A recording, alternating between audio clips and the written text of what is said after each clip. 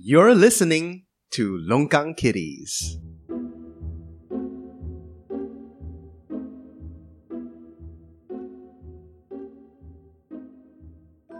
Hello everyone, welcome to another episode of Longkang Kitties. This is John, your most handsome movie review ever on the face of the planet. We have NG, Jerry, Dan Wong, and then we have Superior John.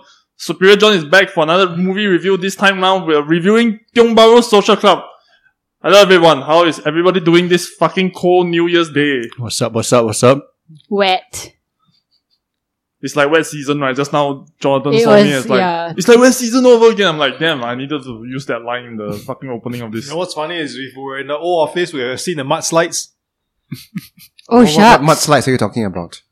There's mud-slides at your old Near office. Chinatown? Yeah. Really? Yeah. It's like, freaking the mudslide is like shit oozing out of your ass. Okay. This is POFMA material here. Walao. Guys, please. Everything you must relate back to like Yeah. shit or something. Oh my god.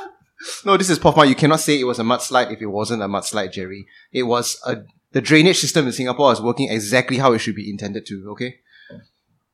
It was just simply loose soil, loosening of the soil. Accelerated erosion. That's what it is. Jerry, we shouldn't use words like erosion, okay? It is just a gentle downward shift of mud. We love the PAP. We love the PAP here. Nature moving soil around. If flooding is ponding, then mudslides are... Happen only once every 100 years. Yeah. Jonathan, do you love the PAP? Partial lah. Oh my god, drag him out and kill I him. say, I love the PAP. Blasphemous already. Okay lah. We're reaching blasphemy territory. Who's So early in the All podcast. of you lah. Tisk, tisk. All of you. Testing, 1, 2, 3, Google Bird. Okay. Anyway, today we are reviewing a movie that will be Tiong Bahru Social Club. This was one of the three local movies that came out all at once at the end of the year. And then we were deciding which one to review. And then NG was the one who pushed us over the edge and said, I want Tiong Bahru Social Club. Then here we are. Which actually, I think was the right choice. What do you guys think? Yeah, I enjoyed the movie. I don't think my money was wasted. And I think that's most important. Yeah, I loved it. It looks great. It's very nicely shot. I think they put in a lot of love. I was expecting it to be a bit more Black Mirror-ish, but I didn't get that. Yeah. Actually, that's a good point. That's a good point. How far would they have gone for you to dislike it? If he started going in the direction of Black Mirror and became more intense and more scary and terrifying, would you guys enjoy it as much? I think I disagree with you. I think it's already a horror show. That's my take on this. That's my whole fucking take. It is a existential horror show that showcases, right, what the Black Mirror universe already come to life and they are already living in it already. I think the jovial happiness, fake happiness is the real horror in the whole thing. Okay, so let's just go through let's just do our normal movie review format now. Well, I call it normal, which is we go one round spoiler free first, just a 1 or 2 sentence summary of how you feel, what you think, give it a rating, then after that we delve straight into the spoiler zone. Shall we do that? Okay, as our resident movie critic, Jonathan. Yep. Give us your hot take. Spoiler free, let's go. Well, I enjoyed it, and I thought that to have a local movie of quality out in the middle of the pandemic, it boosts the morale of the whole media and art scene in Singapore. I think it's well made. It encapsulates how it feels to be a Singaporean, covering themes all the way from like KPI, bureaucracy, and even like eugenics in the film. I do think the narrative starts to wear off a little bit at 3/4 of the film and couldn't really tie the loose ends at the end. But overall, I thought it was a worthy entry into the local film canon. I'm very impressed because Superior John is looking through his notes. This is Yeah. clearly why he is superior, because he's got notes. I saw it as well. I'm just like, oh damn.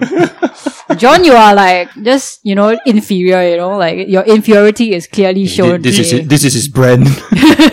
This is his podcast. He comes here, he go and slam Jimami tofu with the luncheon meat and the Maggie, what is it, Maggie meat? Yeah, Indomie. The Indomie slam, fucking, that's it really, that's the end. I don't even know why we are still doing this podcast. The fucking show should have ended. But anyway, Angie, give us your hot take. It's so pretty and it has cats. I really liked it. It has like one cat. Is It has it cat. Cat one. It's just one, is it? Yeah. Okay. Well, I mean, if you put in, if you count the paintings paintings of him as a cat while wearing the cat ears, I guess that's 2. But for me, this would be about 7.5 out of 10. It's a very pretty film, and I think Singapore filmmakers have always been able to put out very pretty films. In that aspect, I think, for the aesthetics and everything, I feel Singaporean filmmakers don't lose out. Where I feel this film kind of is a little bit lacking is I was kind of expecting it to go a little bit darker, a little bit more, less nuanced. But, well, the animated bits are really, really well made. Even though it's like just a little bit, it's really well made. And I would like to find out who did it actually. Hello, whoever did the animation for Tiong Bahru Social Club. We would like to meet with you. Tell us your trade secrets. We are not invested in this at all. So you should. It's a movie review. Please review the fucking movie. Stop sucking the dick of animators. God damn it. Okay. 7 stars out of 10 stars. Okay. I feel like the Tiong Bahru Social Club. See, I had a train of thought, and then this whole shake leg, orientate the mic totally knocked me off course. Where was I? You shake the leg so fucking violently, right? That my mic stand was vibrating, I was trembling with Every excitement. time you got some verbal tick, some ticks here and there, some physical tick, you must shake leg, must... It's all dying to come out. Anything that is repressed will find a way. I think to it's because you manifest stopped itself. him from sniffling. That's why his leg had to start shaking. Because we never had a leg shake problem. Control before. thyself. John, I'm gonna call you out, man. There's this segment in the movie where there's a lot of physical contact and intimacy. And when I saw it happening, right, because you were sitting in front of me, I saw you visibly cringe. Could this be why you think this is a horror show? You guys know what I'm talking about. I know this is spoiler free now. Later on we'll talk more about it. There was this scene, right, where everybody was in a cuddle puddle, right? And I saw John cringe, his shoulders are contracted into his rib cage, and then his face became swollen, John, are you afraid of physical contact and intimacy? I think it's the framing of the scene, the contextual element of it, rather than the actual physical contact. That's not the part that made me cringe. It was kind of like the whole situation. But anyway, that we'll delve into the spoiler section now. Interesting. I didn't even notice that you were cringing. I wasn't cringing to the point like Dan Wong like that, but I did feel very uncomfortable during that scene. In fact, I felt relatively uncomfortable throughout the whole movie. Okay, nice. I think mainly because quite early on, I made a decision that this was in actual fact a horror movie, and after that, the more I thought about it, the more I viewed the movie through that lens. Right, the worse. I mean, the more solidified it became in my mind, and because of that, right, I'm going to give it 9 out of 10. Wow. Are you serious? Are you serious? Whoa. Okay. Because I really Interesting. think, in my mind, okay, I'm 100% confident of my virtues and rightness on this, which is everybody has a completely wrong take about this movie. It really highlights the dystopia that we are very, very close to living, and I'm not really sure if that was the intent, but that's how I took it now. So that's it. Like, all of you are wrong. I don't care even if the filmmaker come out and say, John, you're wrong. I'm like, no, you are wrong. You, sir, are the incorrect one. I think he will cry tears of joy, actually. You're like, yes, that's what I want. Yeah, I'm gonna give it a 7 out of 10. Alright.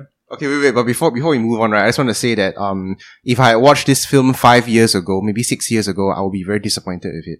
Now I think I'm good with it because I'm greater able to appreciate and understand the subtlety, the whimsy behind it. There was a lack of conflict that the 5 year ago Dan would be quite disappointed by. I feel like there's a lack of going on Like in the a movie. climax, you mean? Yeah, there's a climax, there's some fighting, but everything's very nuanced, very subtle, and it's very under the table.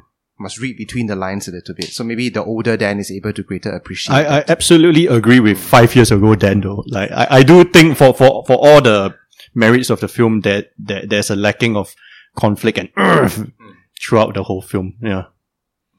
I would disagree, but we can that's save that because for you're not later. seeing it as a horror film. That's why. Yeah. I think actually we should just get into the film and Yeah, then let's like just- go Yep. by. Okay, NG, you want to read something from Straits Times? Hang on, Let's hang do on. Okay, spoiler free ends here. Yeah. So if Spoiler you free ends here. We are Please, delving into the spoiler zone. Let's go. if you want to watch this and not have it ruined by us, please stop listening right now. Stop listening right now. Warning. Okay. And guys, where can we watch this again? Where can we watch this? I think I don't know if the projector will still be showing it by the time that we release this episode, but like hopefully it still is. So, it was showing at GV and other cinemas previously, but I think now only the projector has it. I think GV is still showing. This is 3rd of Jan. As of now, I still saw GV showing it in selected cinemas. Projector should on and off. Yeah. Bring it back. Hopefully so. Yeah. It's a great movie. So Jonathan anyways, was just saying then imagine. no, was that wet the season. Oh, wet Wet season. season. Yeah, Yeah. they randomly show local films here and there. I hope they cross out Jimami Tofu from their list forever and ever. I don't think they ever showed it though. Oh, that's Jimami great. Tofu is That's GV, great. right? Yeah. Jimami GV, Tofu is GV. Oh, GV. right. That's Yep. great. Yep. That's fantastic. What a fantastic choice. I knew I believed in you, the projector. Anyways, okay, let me just read from this Straits Times article. Tiong Bahru Social Club. Despite its title, this is not a movie about Singapore as it is. It's a movie about a Singapore of the imagination, a place with bits of its identity blown up to almost cartoonish proportions. Those bits, such as the government's fondness for social control, are highly lampoonable. Turn to any article about Singapore in, say, the New York Times or the New Yorker, which tends to abound in smart commentary about how things like universal mask wearing or clean, affordable public transport systems can operate here only because of an abnormal propensity for towing the line possessed by its citizens. In an indirect fashion, the film also mocks mass gullibility, a trait that makes one seek soothing predestination over messy free will. Anyways, I'll read this much of this crap article because clearly John Louis, film correspondent from the Straits Times, is an idiot. Resident film critic of the Is an Straits idiot. Times, John Louis. John Louis, who gave it 3 stars. Yeah. Idiot! Alright. 3 out of 5, is it? I have no idea. It doesn't say. It only says 3 stars. Three out of 5, like, probably 3 out of 5, yeah. If it's 3 out of 5, it's not that far from It's all of 6, your huh? scores. Yeah. Yeah, it's 6 out of your 7. Hey, 60 is B3, B4, 70 is, B4, yeah, yeah. B4, 70 is A2, different. You all are still looking at the old banding system. Now new one already, okay? You claim to love the PAP, but fuck all of you don't want to.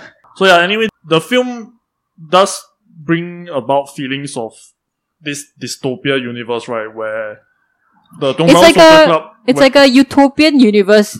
Yep. It's a dystopia disguised as utopia, I think. Yeah. So, Which is basically Singapore. Yes. so the Tiong Bahru Social Club functionally is like a management kind of Yeah. company Yeah. that manages this particular estate. And Tiong Bahru Social Club is basically like a data-driven project to create the happiest neighborhood in the world, according to IMBD. So what they do is they kind of gather like information about all their residents, people who voluntarily check in to the Tiong Bahru Social Club, and they have like this happiness index or something that they're supposed to fulfill. And each, was it called ambassador? the Ambassador. happiness agent. A Yeah, happiness happiness agent. agent. Yeah. Has a client. Which are hired by the Tiong Bahru Social Club. And Yeah. distributed among the residents, especially among the elderly, to elevate their happiness level. And they also need to maintain their own happiness level. Right. I think that part is the most freaky of all. Yeah, it kind of feels like it's like almost like a metaphor for like how it's like town council like that. And then the old people are like the aging population. Or like rather like a CC, right? yeah, or yeah, RC correct, like that. correct. Yeah, RC. Very, very color compatible. Yes, Yeah, yes. instead of all white or what is like all in yellow and pastels. Pink. Yeah. Do you guys think that this would be a viable business model in real life? I mean, sans the magical technology where you acquire a series of properties and then you get old people to move in, wealthy old people, and then you hire people to take care of them, but then you package it like such? Because that's really what the I business think model like is, right? there are already like several projects that are kind of like that already anyways. In the real world, right, it will be one guy servicing like 10 elderlies. In this world, right, it's like one happiness agent is attached to one of the resident, right? And Yeah. of course, This is why you need AI. I mean, there is an AI in the movie. No, like I mean in like the real world you'll get AI to service the elderly so that you don't have to bother about the agent's happiness index. I mean, there is an AI in the movie, right? Yeah, there is. Yeah. The It's voice. so freaky, man. Oh Yeah, my god, it's so that was fucking super freaky. freaky. Did you like the AI being depicted as a shadowy figure in the mirror? I liked it actually. Yeah, I really enjoyed the AI because he has that voice, like what is that? You know, that MacBook voice. Yeah, Siri. Microsoft Yeah. Yeah. So that was cool. I Yeah. have to say that I was a bit confused by it actually because it's like, is it really an AI or is the black figure like a projection of the dude's own? They don't have the Imagination. money for the CGI. I'll cut them a break. It's just a guy in a black, in a Yep. black cloth, in a Yep. black bodysuit. Yeah. Bopian. They already spent all the money on the high quality animators that Jerry and Dan are sucking their dicks off. So Also a very cheap visual metaphor of childhood trauma and like accumulated repression. Sure. it is a mirror image of kind of broader society at large, where there's this insistence of like keeping up with KPI, and like if we can measure it, then we must pursue it, that kind of ideology, and we have to pursue it at all costs. So part of the thing about the Tiong Bahru Social Club is the constantly rotating roster of happiness agents, because they don't perform and they don't bring up their happiness or the happiness of the people around them. They are free to bring up their own initiative for whatever reasons, but then if it doesn't work right, you are very unceremoniously cut off from the group. And it's a very sudden thing. It's just like, oh, you're gone now. But it's a good thing. Nobody should feel sad about any of this. We will move on to bigger and better things in life, and then boom, that's it, you're out. It reminds me a little bit of Netflix culture. Do you guys remember we talked about a little bit of Netflix and their culture for excellence and how you get kicked out the moment you don't perform? Well, you get kicked out, it's not like a bad thing. They're like, oh, you've run through here, and then when you go out, and true enough, when they leave the company, they will go on to bigger and better things. What I find to be very interesting is that I was constantly imagining, right? Okay, two things. So the first thing, right, is that this model, right, makes me even want to perform more. I imagine like if I'm a happiness agent in that scenario, right? Strangely enough, I feel I want to do better than everybody. Like Do you more guys, motivated, right? Yeah, do you guys feel the same way? Yeah, because everything is so like finely measured that you know precisely what's wrong, and then you can take steps to rectify it. But they only know who are the top performers, right? They don't know the people at the bottom. I'm sure there are ranking that they don't show on screen because for the sake of time. The whole time you only feel like there's 14 agents in the whole place. So I don't know whether I think you know your own happiness. You know the people who are at the top level, but I don't think you know like the people in between. Yeah. So it's also quite difficult for you to say precisely where you stand. You might be quite low, but there could be someone lower than you. Right. So I think I'm not so sure whether there is this. They want you to motivate yourself or anything like that. They kind of want you to be the best, and anything less than the best is not good enough.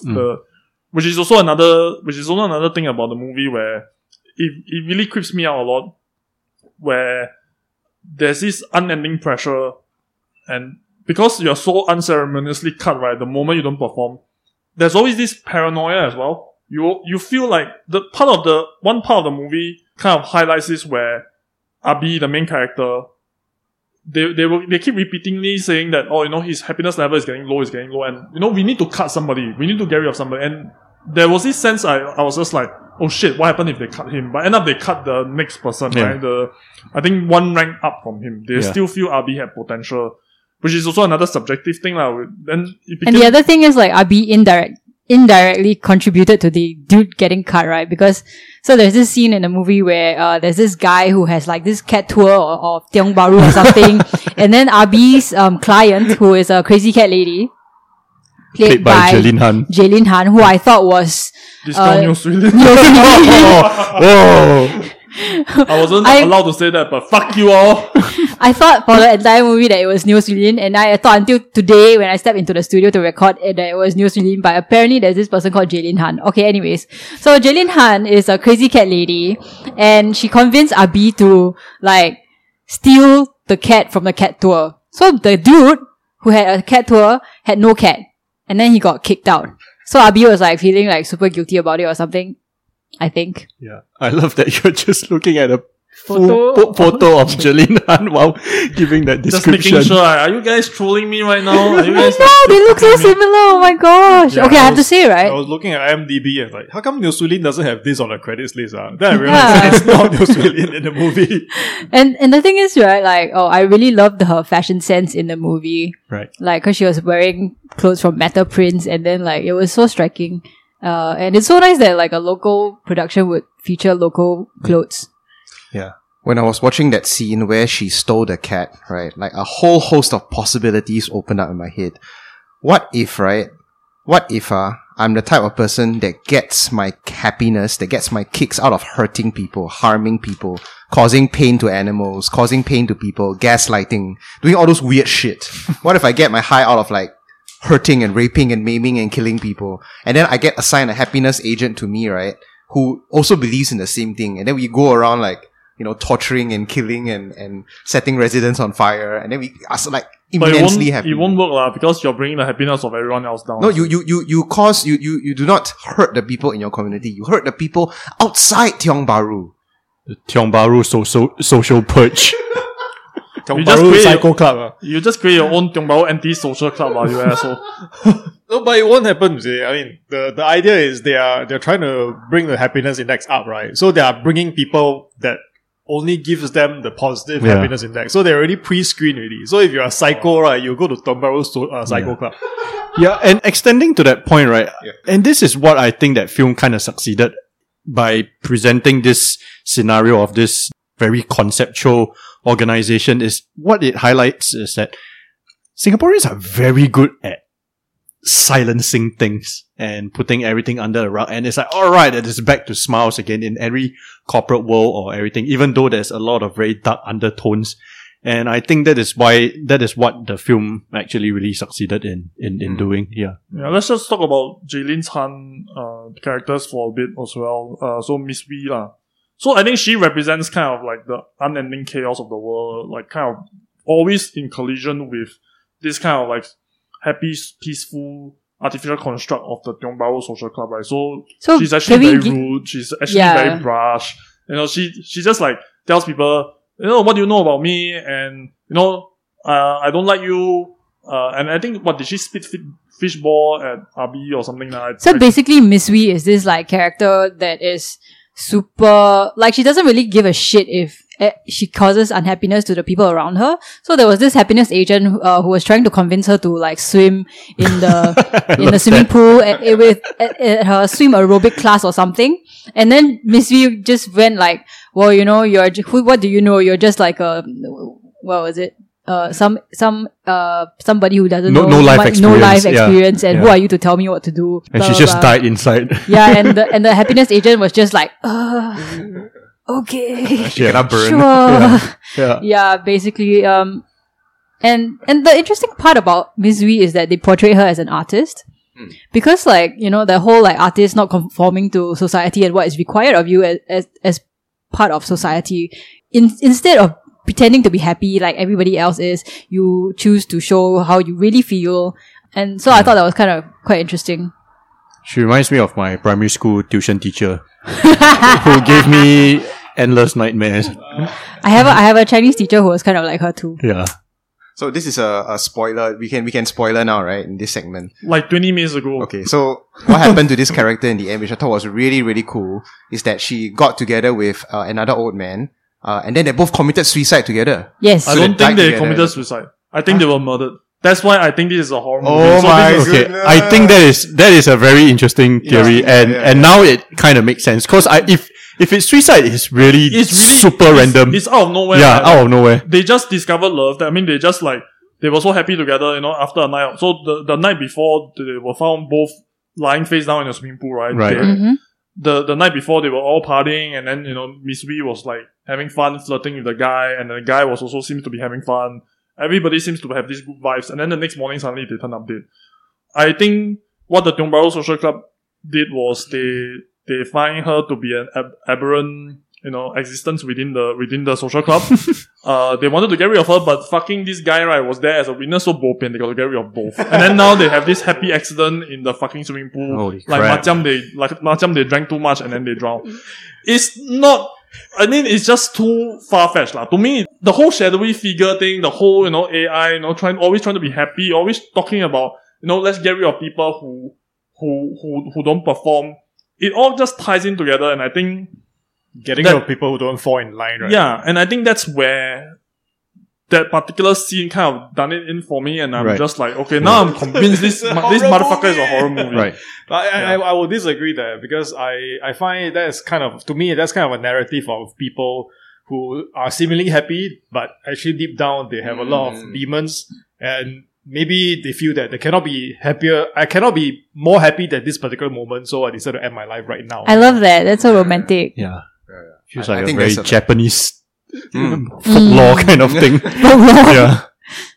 But the character makes sense, right? I mean, that she's, a nihilist of sorts. There's this nihilist quality to the way she's like, this is the happiest I'll ever be. Let's just end it all. Ending it is the best happiness. And then But I don't think she's that concerned about happiness, right? She's just kind of this agent of chaos within the. Well, she's an agent story. of chaos, but I don't know if it's right to characterize her as not caring of happiness. And also, I think she gives me the impression of not really caring whether she lives or die. Also, because she's quite, Dan said, quite a nihilist. So it's not surprising to me if she decides to end it. What is surprising is that the dude also ended it. Yeah, that's So why I my think- conclusion is that I don't think that it is murder, because they could have a billion other chances to murder just the old lady instead of murdering them both. They want to make it look like an accident. That's why all of your thing is an accident or suicide. You see, that's the problem. Oh, That's why the conspiracy guy- theory. I think the guy dying, right, was a signal to all of us that somehow there should be something fishy, and we should be thinking about that dude's death. If it was just her, I would agree with all of you. You just be kind of part and parcel of a character, and I think it will kind of make sense in a very weird kind of way. Especially if afterwards she left a will behind, leaving everything to her cat. Something like that, lah. Some weird shit like that, right? But I don't think any of that happened. And okay, anyway, this one is up to a personal interpretation now. We can just sit here and debate this fucking thing all day long. So I think we move on to the next portion of the film delves into Abi's kind of rise to prominence within the Tiong Bahru Social Club itself. And that all came about when they kind of discover his natural talent, right? Okay, before that, let's talk about Abi as a character. And So basically, Abi, right, is this guy who was working at a laundromat, right? We opened the scene, he was working at a laundromat. Was it a laundromat? No, man, I think some sort of government office. Factory, Government office? a lot of machines, a lot of machines. cloth, Cleaning- yeah. Or cloth, something I don't know with if cloth, right? it's like manufacturing. it's Oh. like, yeah. Yeah, but anyways, he's in this tiny little office surrounded by paperwork, and he's just stamping things, basically. He's basically a rubber stamper. And clearly his life is not fantastic. And I think that opening scene was where he had his birthday, right? And Yep. then he went to buy cake, he went to buy flowers And alcohol. and alcohol. Yeah. And then he went home to his house, which was Paul Banks' apartments, right? Yeah. So sad. Anyways. The And- nuclear silo apartment. it's so yeah. beautiful. Yeah. And then so we see him interacting with his mother, sneaking the flowers and the alcohol past her, and you think, oh my god, he's going out for a party or something and to see his girlfriend. But no, later we find out that it's his birthday, and the only person he has to celebrate his birthday with is his mother. It's a mommy's And then- boy. Yeah, and he just cuts cake with her, gives her flowers, and then they drink alcohol champagne together or something. Yeah. It was the fucking saddest thing ever. Yeah. What do you all think of this underlying theme of En Bloc and the Pearl Bank apartments? Oh, I Yes. fucking loved it. Yeah, As there's in, been It was fucking hilarious. My favorite scene was the guy in a soapbox. Yes, yes, And then yes. he's like complaining that, we must save this, we must save, and all the old people are like, no. Which unit apartment do you stay at? And he doesn't even live there. Yeah. And that feels like the entire social media, That's, Everyone is that's, like, that's just the internet. Yeah, Yeah. The guy is the it's the internet. internet, Yeah. It's, everyone is like saying, hey, we should save all these old dilapidated buildings built in the 70s with no thought given to a lot of modern plumbing or whatever. And the people who use those facilities are like, no, we want something new. Yeah, we want the fucking money, right? So, which is, I'm not so sure if they give it a lot of thought regarding, as a subplot. But I just thought, like I said, like you guys said, that particular scene with the soapbox, that was really funny as hell. It was like a literal soapbox. Oh, But- then do you guys remember there was this opening scene with the lady doing the wushu thing, right? With the And sword. then Yeah. That's right. And then two guys in swimming Naked. trunks came and stole something. At first I thought those guys will make a comeback. I thought they will like come back and add to the plot somehow, but end up they didn't. So They it didn't. was also quite a weird thing. It's so random. I love Yeah. it. That's their version of the Peter Yu running without naked on the pants. treadmill. It's like so what does that add to a story? Nothing. It just adds to some vibes. It's just vibes. It's just vibes. But it does add vibes though. Yeah. I think it Yeah, gives but you it's a not sense. autism vibes. That's the only thing I'm after, okay? It's funny vibes, I'm okay with it. Yeah. Jonathan, why do you think they decided to use animation to replace the sex scene? Like, why do you think sex was represented in such a way? I think it's just obviously The to sensors lah, Yeah, man, yeah. think one. nothing but that lah. Nothing but that. Yeah, but I could easily imagine, a method of shooting where the actors and actresses are still somewhat naked, but you do it properly lah. You cover here and there. But I and don't think it would have been as funny though, because Yeah, like the actually, whole yeah. point of the sex scene is that they were following the manual, Mm, and if you saw them doing it rather than trying to imagine it in your head, right? Like somehow you just lose the comedic Correct. effect because they're supposed to follow the manual, like Yeah. okay, how to touch each other, how to Yeah. like kiss, and Yeah. which angle to like penetrate or whatever, and then you're like. I cannot imagine real life people doing it and be Yeah. funny. Okay, I think we are jumping a little bit ahead. So let's rewind a little bit, right? Which is that Abi's character eventually kind of rose to prominence as a result of his unassuming, uncomplaining character, and he All the aunties love him. and he created this complaint club, right? This complaint whatever. So where he basically functions as a silent therapist. The people of the neighborhood will come in, they will complain to him. He will just sit there and listen, offer nothing in return, no advice, no words of action, whatever. But then the overall happiness of the entire estate went up, including his, I think. Mm. And that's when the Tiong Bahru Social Club decided, okay, here's where we're going to perform eugenics now. We're going to match you up with someone who we think is compatible with you on a kind of like a very purely analytical kind of basis. So that's when he was matched with Gyok, which was prior to him becoming the best happiness agent, was the best happiness agent. Even though Abi himself, throughout the film, alluded to us that he may have romantic interest in another character. When I saw the subtitles for the name of this character, I literally thought the name was Orc. Like, someone took a gun, right, zapped the woman and she got orked. She turned into Orc. It was O-R-K-E-D. And now it's Orchid lah. A name it's a name I never fucking heard before. Have any of you heard this name before? She got orked. Motherfucker got dwarf. you pay too much 40K. I would like to be elves. It's just about it's just orchid, right? But they spelled it in a different way, right? Yeah. Yeah, this could be a Gen Z name, something that you're not familiar with.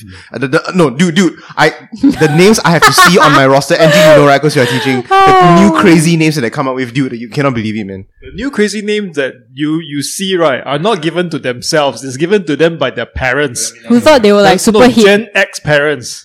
Yeah, who thought they were super hip. Yeah. What do you all feel when you watch this film, dude? I mean, the fact that the Pearl Bank apartments are still there, then in our mind is, okay, this probably takes place a few years ago. Yeah. But notwithstanding that Pearl Bank apartments, what do you think this time period is set in? Does it feel like it's like 10 years later, 5 years later? Yeah, like 5 years in the 5 future. years. Right. Yeah. That's my guess. Why is the person in charge of the AI at Angmor? Why is the lead scientist or chief engineer or mastermind Wait, always we an don't know. Ang Moh? We don't know she's an Ang Moh. We only know it's a woman. We don't know if it's an Ang Moh. So, we didn't see her. I remember there's an Ang Moh voice. It sounds quite Ang Moh-ish. But I can fake the Ang Moh accent, ma. Yeah. Okay, so once again, Dan Wong jumping ahead of everyone. I feel it's the CMIO, I think she's Eurasian. The Tiong Bahru Social Club, right, at one point was also portrayed as kind of like a shadowy, organization thing where they have this secret room, right, with like the war game tables, but it's all like digital display, right? And they were just like strategizing. They would even have the stick, and then they were pushing the little figurines around the war game table, right? I love that, man. Yeah, and then at some point, we was introduced to this nameless unknown character, but somehow we get this sense that she's like the lead figure. She's the one in charge of all of this, and she's the one handing down instructions. She was the one also who, I think, believed in Abi, the main character's potential, and as a result, didn't get him fired. This kind of also brings about the kind of the existential horror genre where it's always this nameless unknown horror, right? There's always something unspeakable behind the scenes, and we don't know what they want. We don't know the intent. We don't know where they're from. We don't know who this person is. We don't know what their powers are, so on and so forth. So having part of what you guys were originally criticizing about was the lack of a central conflict, which actually I think it works because that makes her somehow even more sinister. It really just kind of goes to show that she is really the puppet master here. Everybody is dancing on unknown strings, right? Strings that they cannot see. And we are all dancing towards this unknown objective somewhere down the future. And it only kind of like ties it in together towards the end of the show, which I won't share just yet. I'll explain it a little bit later. But yes, I think that character also made me thought of this whole genre as a existential horror genre. Okay, I think I'm beginning to see where you're coming from already, yeah. If I try to roleplay as John Wang, like somehow I can see that this is a enormous threat to society, like a terrifying danger, a power that is so amazing and powerful and all-encompassing that I cannot fight it because I don't even know it exists. Yeah, I don't know if that's what the filmmakers intended, but fuck you, it is now. That's what it is now. I also thought the scene where the Abi is like therapist, this complaint listener. Hey, it's like a blockbuster, people line up across the entire. So everyone's just lining up to complain to him, and it just kind of tells people, or rather, the movie was trying to portray that if you have an outlet to voice your frustration, right, whether or not shit gets done, it just makes you feel better. Yeah, and. It is also hilarious that the people who go to complain are all the older folk residents who live there. That's like fucking Facebook, man. You go to any mothership post, right, and every comment, right, you can tell who are the boomers, because every fucking complaint, right, is just so inane and like, wow, this really feels like Facebook, man. Yeah. But what I love that scene where it was there was a huge queue, right? And then there were people who were like, "Hey, what are they queuing for? Don't know. Must be good. Just queue. Just queue. Yep. But that really happened. That was one of the social experiments done like in the 90s or early 2000s, right? So the whole therapist aspect, right? When I saw that part, I felt like it wrapped up the person that he is, because in the beginning I couldn't really figure out this character, why he's so placid. So, not reactive, passive, he's just a passive character. So, at the end, right, there was this whole Zen Buddhism spiel about how, something is useful only because it's empty, right? Do you guys remember that? The vessel scene. Yeah, the vessel. So, I guess that's his special power. Abi is a vessel that can forever be empty. So that's why he can take everybody's frustrations and comments and complaints, and he goes into his vessel and then it just disappears. So he has got no resentment, he holds no attachment. It's very like Zen Buddhism.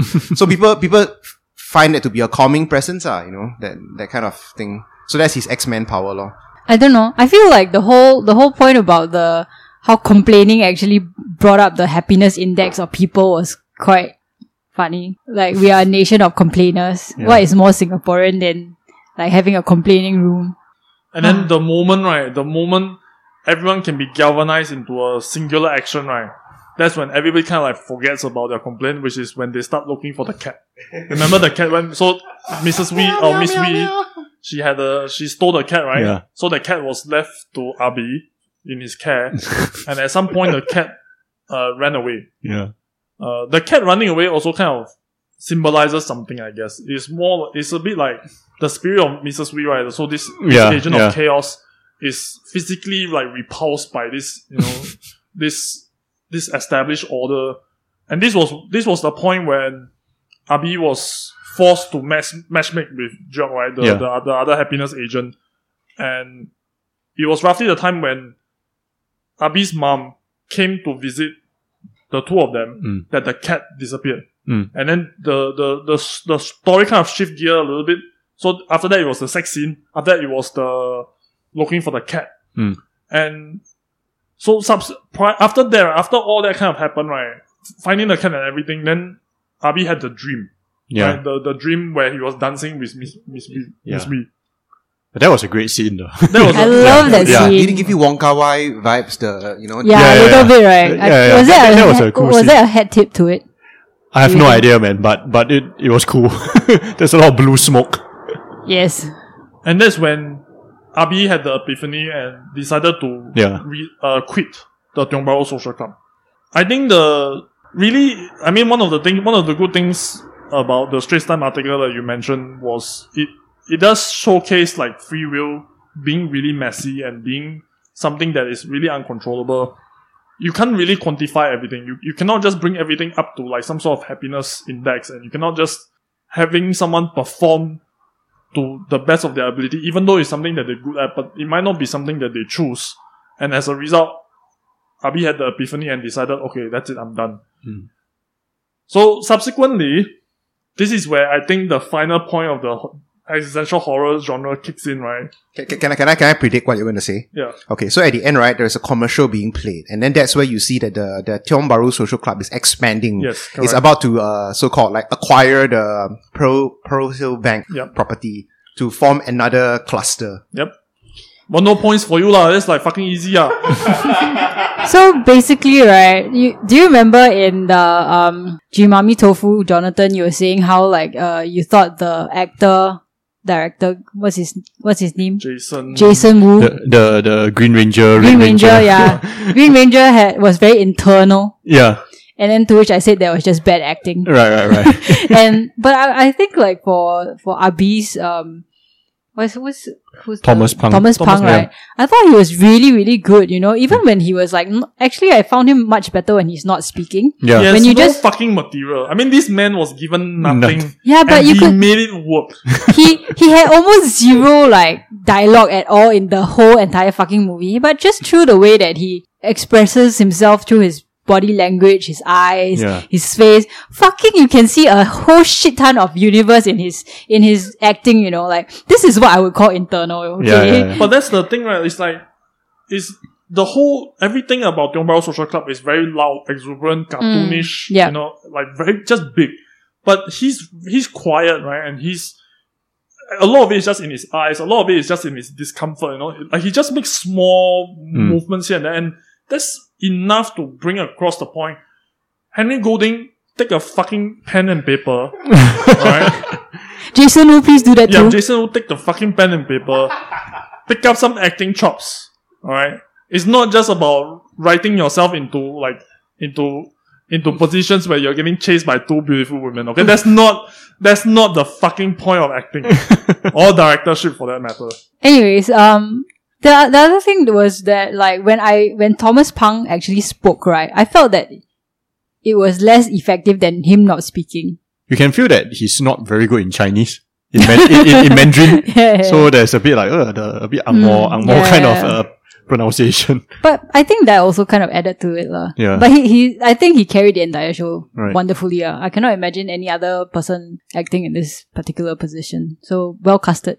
What do you think of the whole aesthetics of the film? There's a lot of blue and pink. Yeah, a lot of neon. a I lot of love neon. it. Yeah. But I would also have to say that like I feel like it's a little bit taking too much reference from Wes Anderson and all these like pastel-y things, and I wish there was more of an original take. Right. And that is the one thing that annoys me to no end. It's that because it's very easy to just look at the trailer and just say that, oh, this is Black Mirror meets Wes Anderson. And I feel that this is both Complement and I would like to think that Tan Bee Tiam, the director, will be like, come on, man, because there's also a lot of other influences that go into the film. Yeah, there's influences of like directors like Ozu, Yak Tati, French directors and everything. You're naming people I don't know.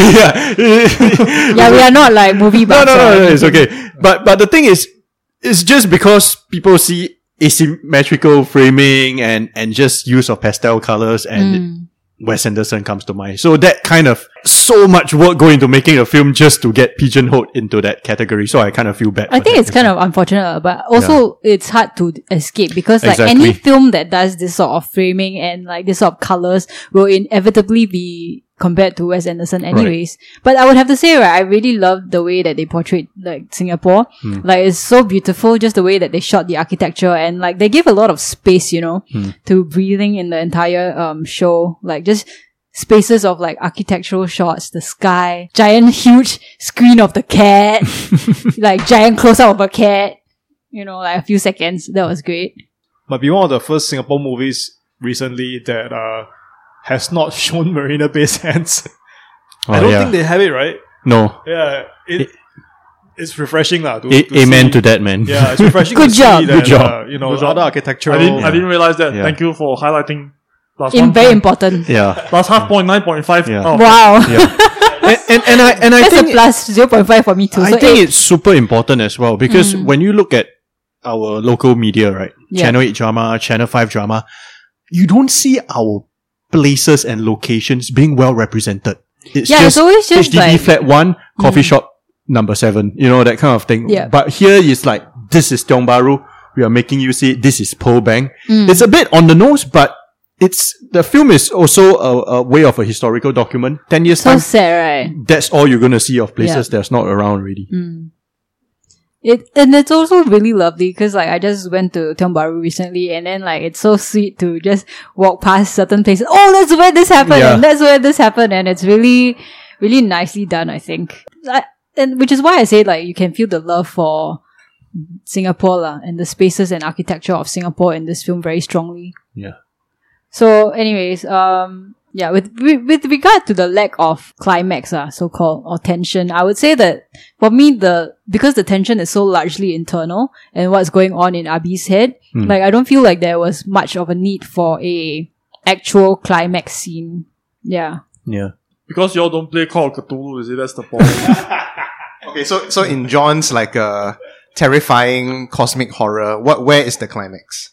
The climax is, so in H.P. Lovecraft novels, right, it often guided through the narrator as an ordinary person, right? So oftentimes they're just regular Joes and dealing with things that are just way larger than themselves. No unknowable, unthinkable, unspeakable. Oftentimes there's no resolution. They kind of like just go through the whole thing. You are experiencing what they're experiencing, and then you're just left with this sense that we can't beat this. There's no way.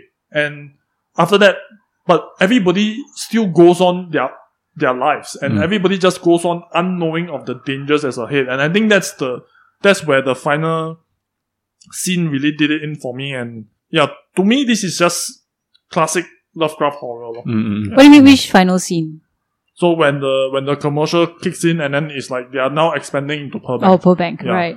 So it's like this evil is just like spreading its tentacles and just like infecting like more and more places, right? But everybody is like everybody just goes about their lives unknowing of the dangers ahead. Yeah.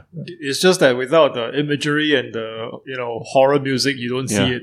It's just like la la la la la. Yeah, they and then counter it with pee, the happiness. Pastel stuff, everyone's pastel, happy. neon, Yeah. the bright And then thing, everyone's like wearing the uniform, the yellow uniform, and then Yeah. like bouncing around, like jumping and then happy. giving each other hugs and Yay!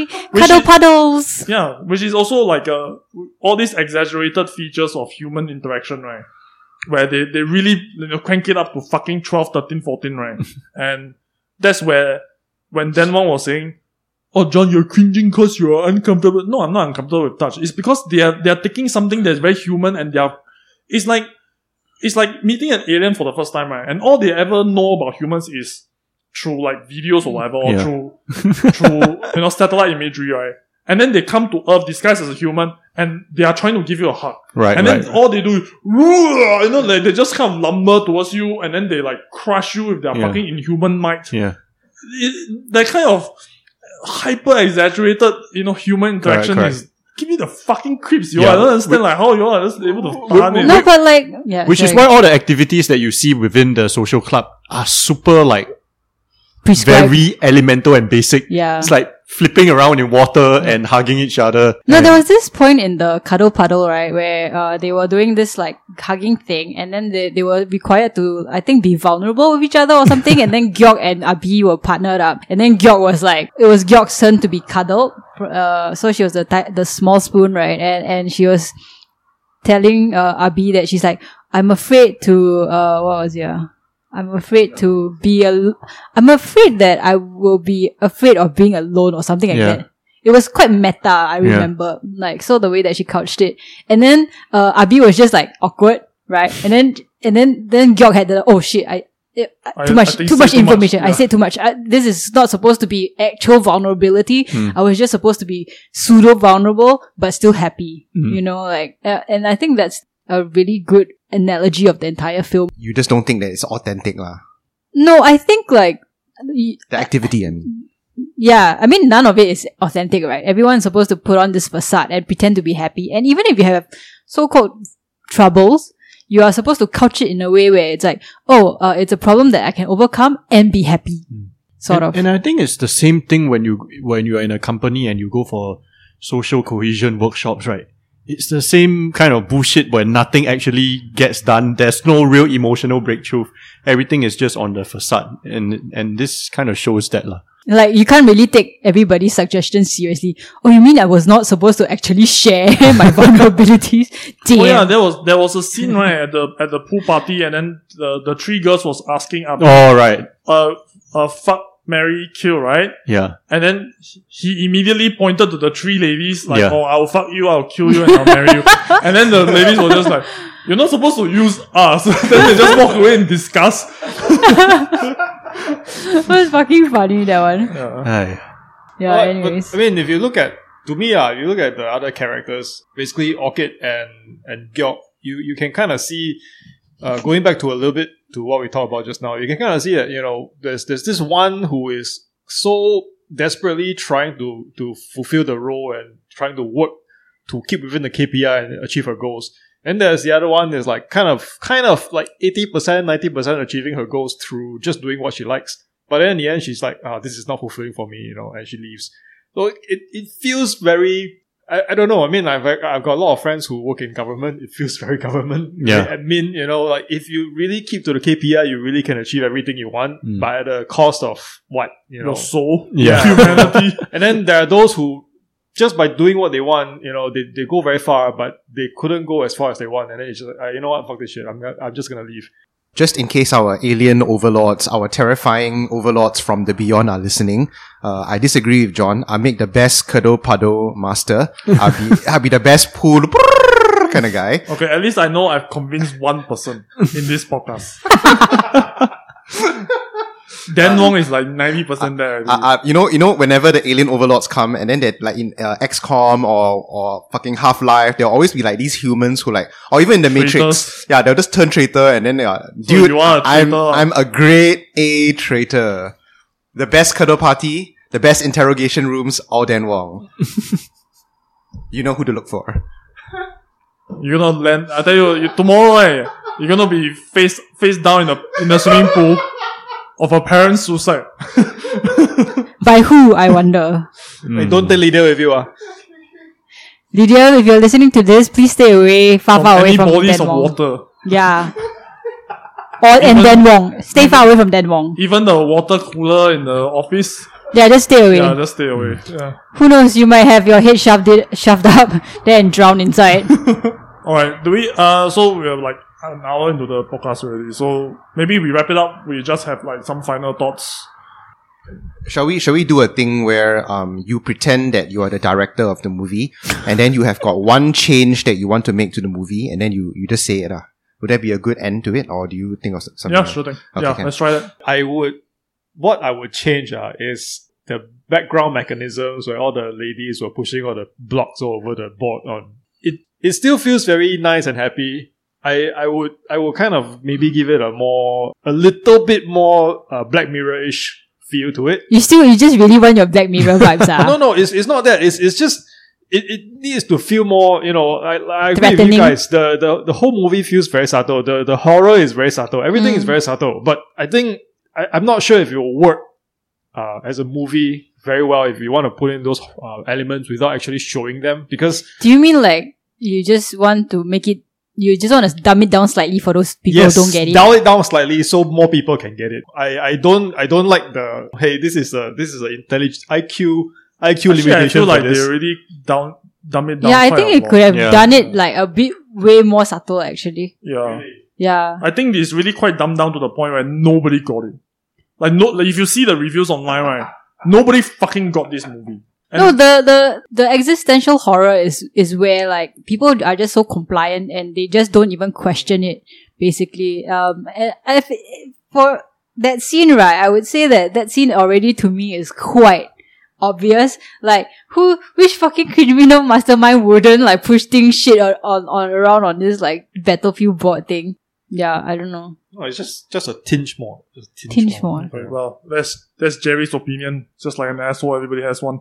So, Jonathan, you got anything? Right. If it's for me, I probably add a subplot to have something to do with missing cats over the entire town, because there's just one cat. And I don't know how to really add it in, but actually there's a subplot where there's, I don't know, a bunch Miss of Wee cats. is actually alive. Yeah. And then she's the one like kidnapping all the cats. Kidnap all the cats, and there's this whole part where they are chasing. So and they actually the set dream wasn't cats. actually a dream. Right. He was really dancing with her. Yeah. Okay. There's a subplot of him actually releasing cats for some cathartic moment or something like that.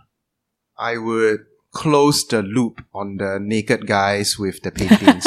I will somehow connect. Wow, that's a bit. great one. Yeah. Yeah, connect a bit to the main story somehow. It could be related. Maybe they are the people that are against the or not People who working- got sacked from Tiong Bahru Social Club. Right. I mean, they're not, maybe they're not aware of it, but they are directly opposing the goals of Tiong Bahru Social Club. That, human nature will always involve like something like vice, for instance.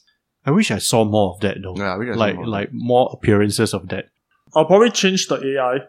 I think if I could make him different, it would be probably more, also like unknowable. A bit like the Angmo or the main, or the so-called big bad guy in the secret war room, right?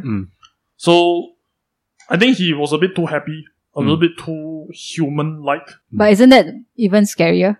I think if, You trust it. yeah, I think if they wanted to do that, right, that's also a very good point, which is, you want to make it friendly and trustworthy and whatever, right? Because at the end, like, Abi AI told Abi that, Abi said that my friend is gone or something, right? Yeah. And But I think they kind of went too overboard in the friendliness aspect where it doesn't feel threatening anymore. I kind of want him to be, oh, did you enjoy yourself at the pool last night? That kind of like sinister overtone. But don't you think that it had that sort of overtones when he was asking like, oh, do you want to call your mother and stuff like that, or eat cake and stuff? I don't think so. I think that's just him being friendly. No, I thought it was a bit freaky. Like, like it's so intrusive that you can't even have a moment alone and be fucking sad without the fucking AI being like, hey, do you want to eat cake? Remember you have cake. Fuck off lah! Yeah, that Anyways. was a bit weird.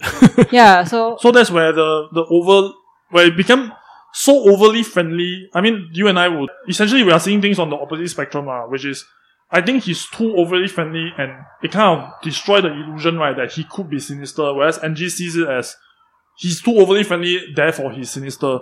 yeah, because when you trust it and then like you just assume that it has your best interest and then you're just like, oh yeah, I should eat cake, right? See? And then he ate the cake and then he called his mother. Yeah, that's why. Which made him feel better. And then you're like, oh my god, he's my friend. Yeah, he wants That's the why best for he's me. just too friendly, and I think if let's say it was just a regular audience that's just looking at it, and they just really see him as a friendly chap.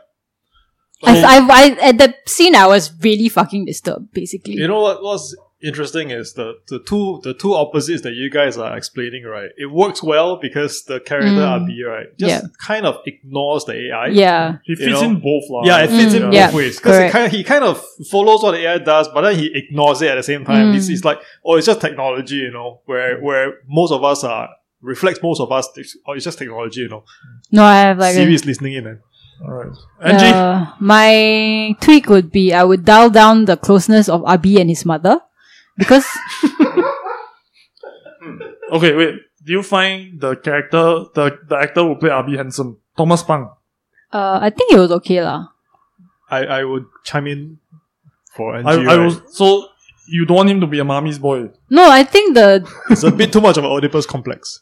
not Oedipus complex, but I feel like because you set him up as a mommy's boy, right, then it just goes in so well with the fact that like he just listens to what everybody else say because he just listens to what his mom say. And I felt like that was too obvious. I would rather he be a bit more independent, like as in a person who was genuinely frustrated with his job, and then he went in to Tiong Bahru Social Complex, social club, and then there he slowly gets indoctrinated by how everyone else behaves, rather than like from the start he's already like someone who is, you know, already quite susceptible to such things already. So I thought like the fact that he was such a mommy's boy really took away for me the character's struggle in a way. I thought you wanted to date him, and him being a mommy's boy just turns you off. Oh please, sorry, I never want to date any actors. I don't have such things.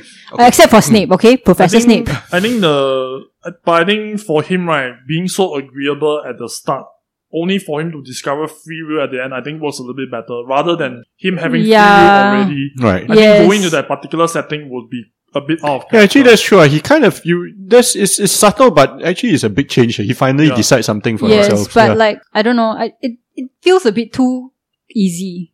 Like that whole transition. Yeah, I would have liked a little bit of more discomfort because, I mean, honestly, even within the film, right, Tiong Bahru Social Club seems to be an aberration within the world that the movie has built. So this is not something that has gone across the entire Singapore yet. So like, I think there would be slight discomfort, right? Don't you think? Like that you have to put on a ring that measures your happiness and your indexes and everything.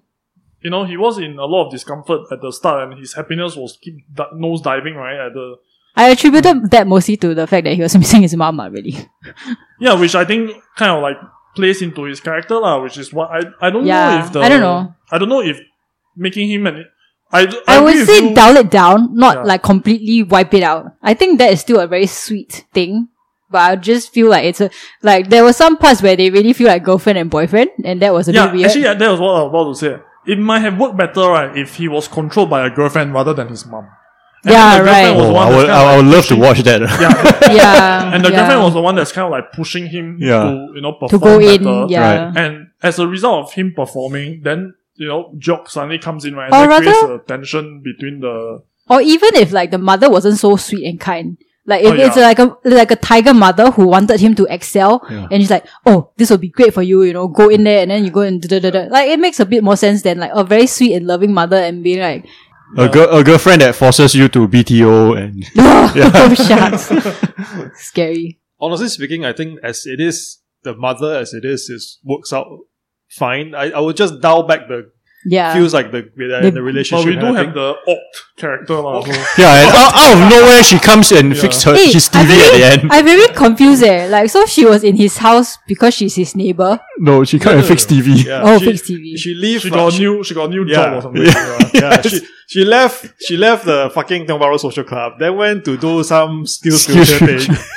I like how they just slipped in like, oh yeah, I left this crazy club, right, and then I went into skills future to upgrade myself. Yeah.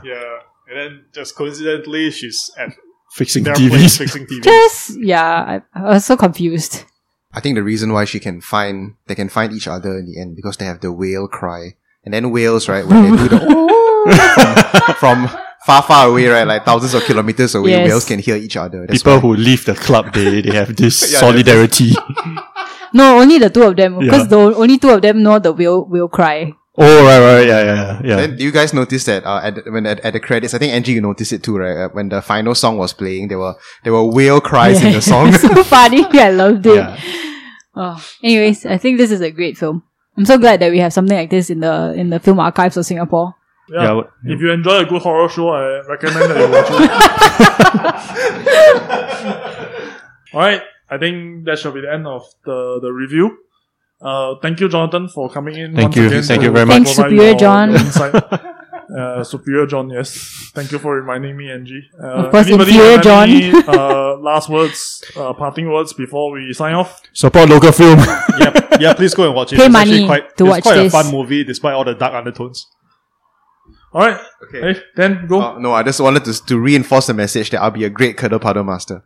Alright, and with that shall be the end of today's podcast. Please like, share, comment, subscribe, whatever. Go and click on things. Start clicking and clicking and clicking. If you're overseas viewer, remember to send me that fucking email. I haven't received any. And So with that, sad. yeah, a bit sad. Okay, and that shall be the end of today's podcast. Thank you all, and see you next time. Bye.